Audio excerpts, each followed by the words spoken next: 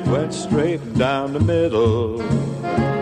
Then it started to hook just... Well, Jim, let's talk about major championships. And I guess the first thing that I noticed, and Bruce, we've had a couple other guys that we've marveled at their majors record. We didn't get into this with Lee because we'll visit with him another time in terms of his, cut making, I guess, in majors. I remember Bobby Nichols, and boy, he missed maybe 2 cuts in his first, 40 majors or 30 majors. Pretty incredible. But I look at Jim's record, and now I notice a cut in 2002. Amazing. And probably have to do maybe that wrist injury you mentioned, but before 2002, first 24 majors, 1 missed cut.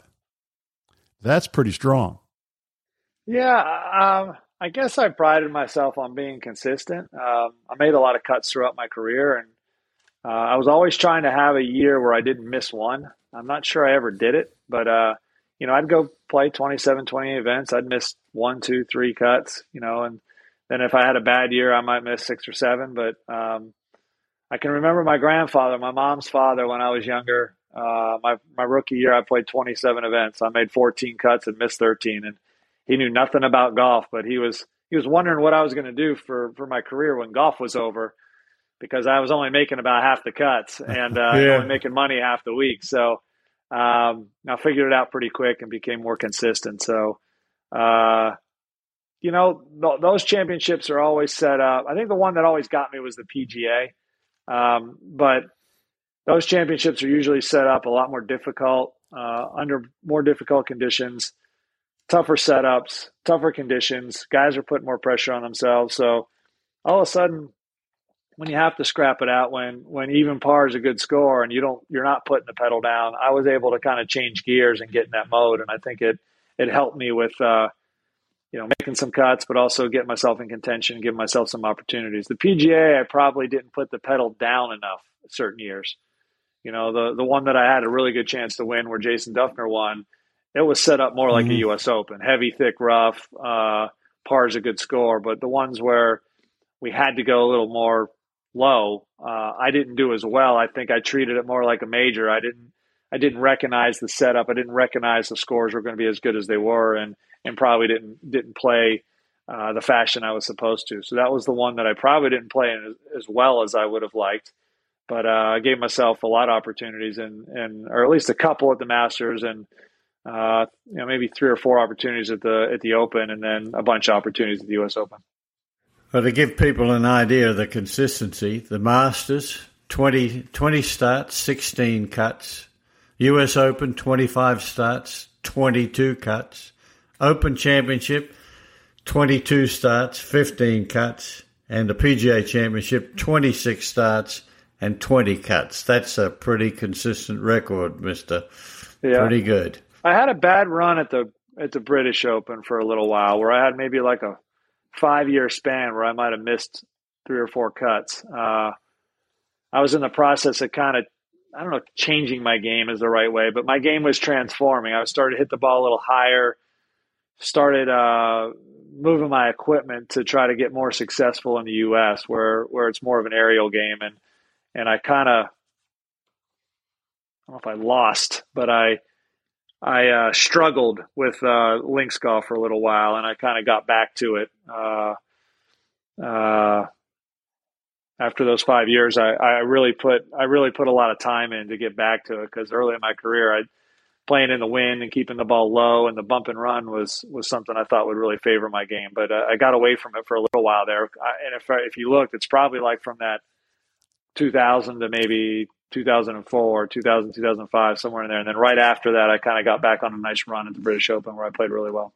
Yeah, you had 3 top 10s in a row, and then T41 at the Old Course in 2000. Of course, that's when Tiger walked away with it. And then, starting in 01, you mentioned the right number, 5 cuts. We were kind of wondering what was going on there, particularly right after 3 top 10s, because you sure showed that you could play links golf. Yeah, and it was just a transforming of my game and trying. I think that also helped me win the U.S. Open in 03. It helped me, I really thought that 03 was a big year, 02, 03, and then the great years in 05 and 06. I was kind of in the process of changing my game a little bit to try to win more in the U.S. I guess that was my home. That's where I played the bulk of my golf. So, and the style here in the U.S. doesn't always translate to British Open golf, to bump and run golf, to keeping it low. And so, a good player, the greatest players, Jack, Tiger, they win in any conditions, right? They can change. Yeah, and so sure. I had to be able to adjust. And I really made a conscious effort of that after that bad run at the Open to get back to it. You had a couple of seconds in the U.S. Open, 06, 07, back-to-back, when Ogilvy won at Winged Foot and Cabrera won at Oakmont. I alluded to this earlier before. You played well at Oakmont, had a couple of seconds there, as I recall, and another pretty good finish. What's the second major you should have won?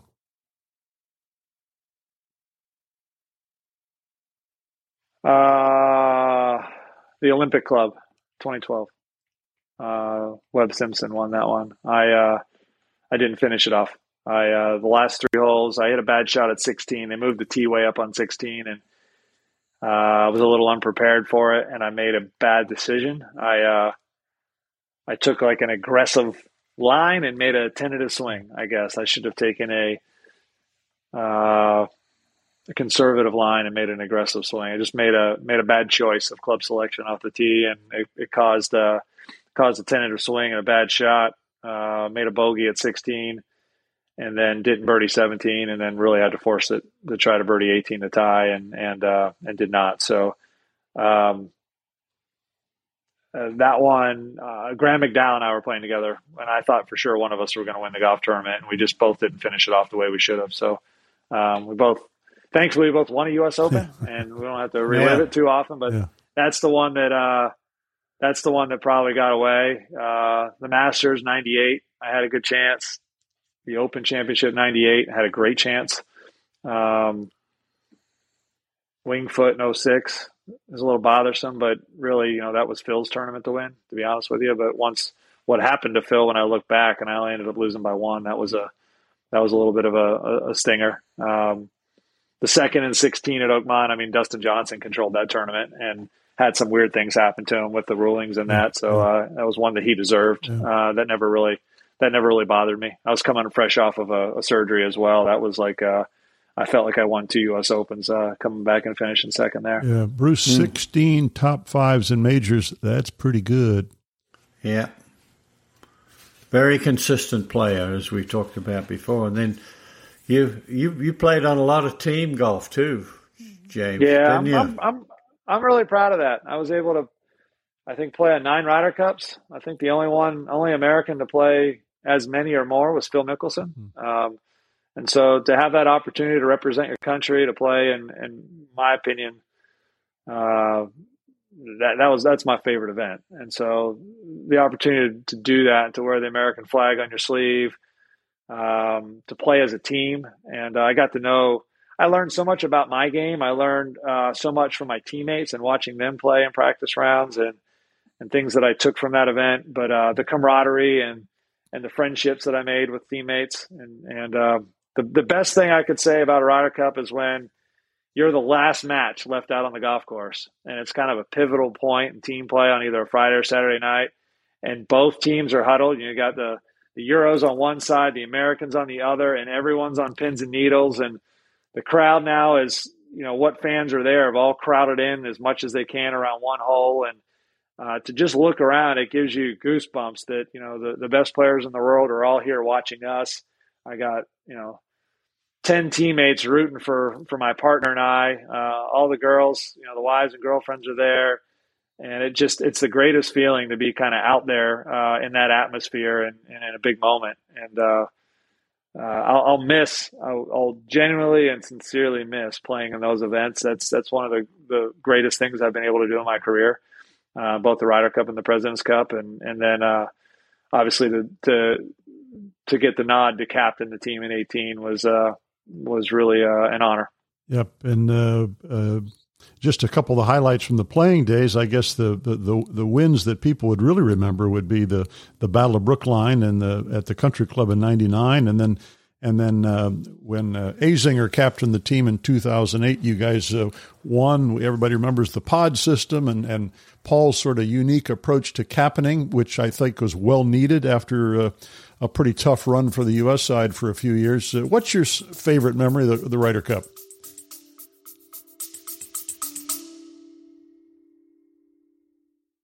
Hear that? That's the sound of a walk-off albatross, a 2 on a par 5 to win a 2-day golf tournament. That shot happened to me. 1 in 600 million odds. Since then, people call me Albie. Now, I've told this story so often, my friends can't take it. I'm pretty sure my wife, next time I tell her, she's going to leave me. So I decided to start a podcast to tell the entire world about it because it deserves it. It's the craziest shot you've never heard of. And guess what? There's tons more stories like this all around golf. And that's what our podcast is all about. Join me and my fellow degenerates, Panda and Shepard, as we dive into them. Insane bets, crazy what-if scenarios, and all the you-had-to-be-there type moments in golf. Find us wherever you get your podcast. Did I tell you about my albatross? Well, the wins for sure, as you mentioned them. 99, huge comeback. 08, where we kind of took control and dominated that week a lot from start to finish.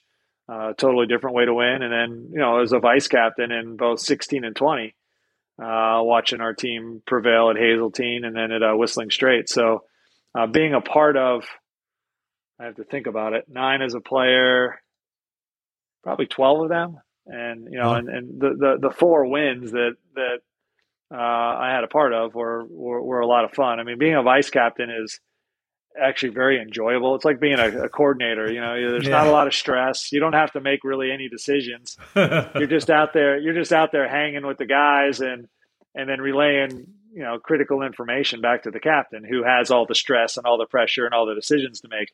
And so really it's just a cool way to kind of hang with the guys. You might have a pod of 4 guys or a group that you're going out with, and you just get involved with that match so much and with the players in it.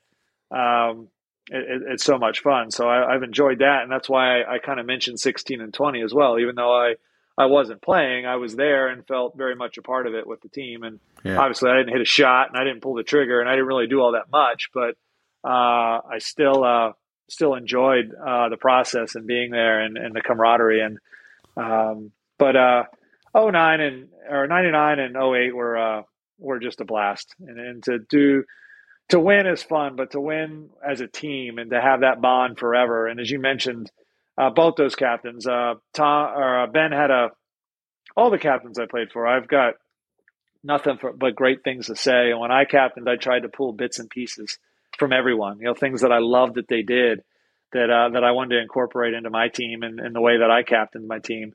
Ben, I think his key moment was when he walked in that press room Saturday night. We were 4 points down, kind of left for dead. Most folks thought we were done. And he pointed his finger at everybody and he said, "I got a good feeling about this." He kind of dropped the mic. He dropped the mic and walked out. And everyone there at the time thought he was absolutely out of his mind. Like he had lost it and he was done. But it was a big deal for us. I mean, we were getting our rear ends handed to us, and our captain just, like, instead of looking like, it was the end of the world, he basically said, "I got a good feeling these guys are going to go out and win tomorrow, and I believe in them." And that was a big step for us. And then Zinger, his style was a little different. He had to get everyone to kind of buy into what he was calling a pod system. Not only buy into it, but kind of accept the role that they were going to be given, which a good leader will do. He'll kind of define your role and make sure that, you're going to accept it. But Paul's got a really unique personality, I guess, in that he's high energy and I don't know. He has a unique way of making you feel at ease. He's serious, but he's comical and he's witty. And I think like he can sit with the boys and talk smack. I mean, really, he can talk some smack. He's hard to beat. But then you can put him in a room of girls and he's just such a sweetheart and a gentleman that he's kind of got a little bit of a magnetic personality. I've always been kind of drawn to him. I think he's funny. I think he's wonderful to hang out with. And I think it was reflected on the team as in his leadership that it just was a fun week. And in a time when we were putting a lot of pressure on ourselves, and we weren't winning a lot of those events. And we had to win, would have been a way I would say. It just didn't seem like that with Paul. He had a way of kind of diffusing and letting the air out of the balloon, and then letting us go out there and perform and play well. Yeah. You had a good run. If we jump ahead to the President's Cup, then too, played 7 times. I think there might have been once where you had to back away because of injury, probably, didn't you? That you might have made an 8th team. I did. Yeah. I did in Korea. That would have been possibly the last one I would have played in. I'm not sure. I got to go back and think about that. But I made the team at Korea, and that was when we were going into that second wrist surgery, and I just couldn't. I kind of waited until the last minute, and I just couldn't go. And I was in talks with Jay Haas, and I asked if there was any way if I could come over and be a vice captain. And the tour had to kind of make a little bit of an exception for that.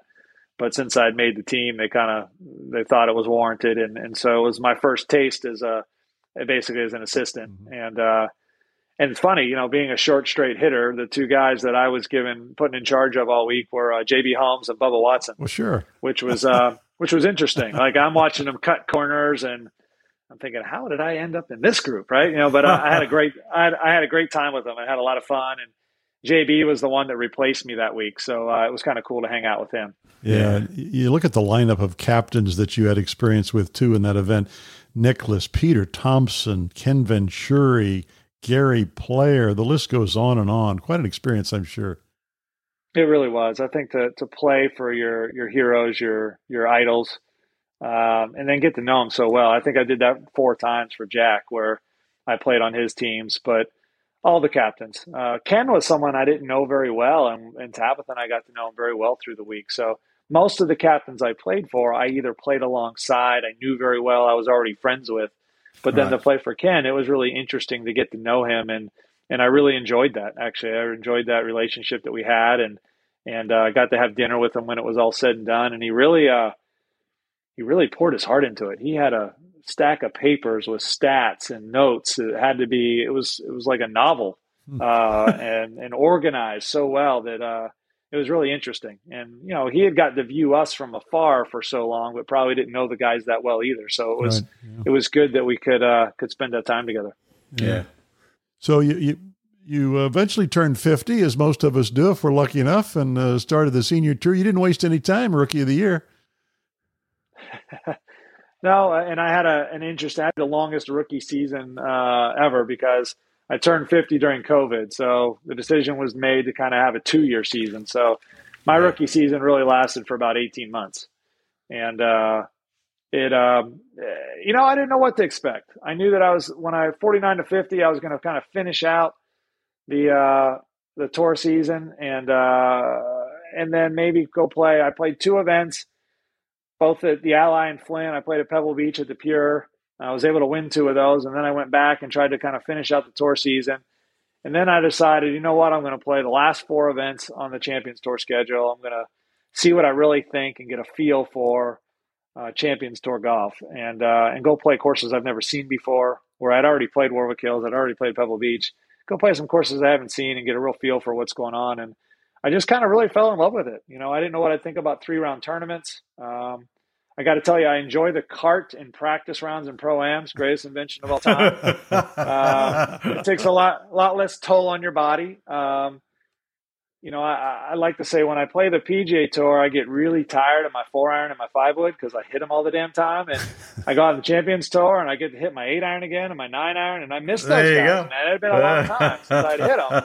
And so kind of old friends that I hadn't been able to play with, and really just making a lot more birdies. You can be a lot more aggressive. I enjoyed playing it, and I realized it was kind of time to turn the page, and everyone's got to make that decision eventually, and it was just the right time for me. And so I found a new home, and Tabitha and I now are last year in October we host a Champions Tour event. Our foundation runs it, and so we had our Constellation Furyk and friends here in Jacksonville, Florida, at Timuquana Country Club. And so to kind of I watched Davis Love kind of host RSM, and Strickers, the host up in Madison at the AmFam. We always looked up to, Arnie had Bay Hill and Byron Nelson in Dallas, and Jack had the Memorial, and then Tiger was starting to host some events, and I kind of, it's really proud. I'm humbled, and obviously don't put myself in the breath of those gentlemen, but the fact that we could kind of run with that in Jacksonville, in our hometown, and raise a bunch of money for charity here in Northeast Florida, which we were already doing with a charitable golf tournament, but we've kind of transformed it, and it's now a Champions Tour event. I'm just really proud and really thankful for the support we've gotten from the PGA Tour, the Champions Tour, our great. sponsors, the club, the town, all of our guests. It's really it's been a lot of fun, and so that transformation kind of, for me, I already enjoyed the tour, but then to host your own event, it really has become complete for me. Yeah, so that's for our listeners. That's October 7th through the 9th at Timuquana down in Jacksonville, Florida, and it's close enough. I think I'm going to come down and check that out for a day. So the other thing about the senior tour, of course, you've still got Bernhard Chase and Hale Irwin, unbelievable. He's unreal. 2 behind and is likely going to catch him. Nobody will catch those two. Nobody. I think Hale's 45 and Bernhard's 42. 43. 43, yeah. Nobody is going to do that again. And that, period. It's not going to happen. I don't care who it is. I don't care who we're talking about. The longevity of that, and to stay that focused, to work that hard until you're, otherwise you're going to have to basically win 5 events a year for your first 10 years. And I just don't see it. I really don't. It's not going to happen. So, Jimmy, we always, having had all you great players on, we always have a couple of questions, or 3 questions we like to ask. Okay. And I'm going to ask you the first one. If you knew what you know now when you first started on the tour, what would you have done differently?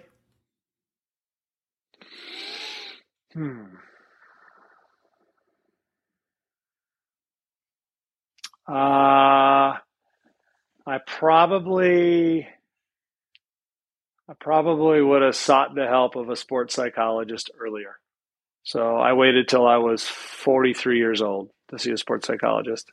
And it really wasn't even about my game. It was more on time management. It was more on managing my schedule and being away from my family when I first started talking to Bob. And then we kind of dove into my game a little bit. But, I used to, when I was younger in my career, I'd say, why do I need someone to tell me what I should be thinking about? Like, I don't want to be thinking about what I should be thinking about, but it was just I was being a little bit stubborn, and I think it would have helped. I think it would have helped me through some situations, and I think I could have possibly won some more events because of it. But also, that stubbornness and that fire that I had also probably helped me prevail in some situations as well. All right, Jim, we're going to give you 1 career mulligan. Where do you take it?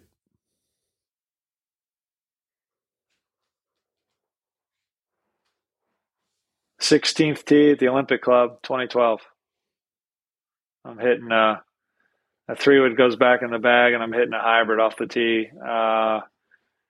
It was the best play of the day was a hybrid and a wedge, and maybe I make birdie. Actually, maybe I win that event. All I had to do was make par, and I had a really good chance to win that event. But I ended up making bogey and put myself kind of behind the 8 ball. But I would have, up until then, it would have been the second 98 second shot at 15 at Augusta, and I tried to cut a 3-wood into a back right pin, and I double crossed it, hit the slope, went in the water, made 6. I birdied 16, 17 and lost. Well, I ended up losing by 2. But at the time, when I finished 18, I was 1 down, and then O'Mara made that putt. Yeah. But until then, it was that shot, just because it was the Masters and it was my one best chance to win. But probably go with the Olympic Club for sure. So your golf career, a lot of your golf story has been written, but you're still writing a bit of your story on the senior tour. But how would you like to be remembered as a golfer?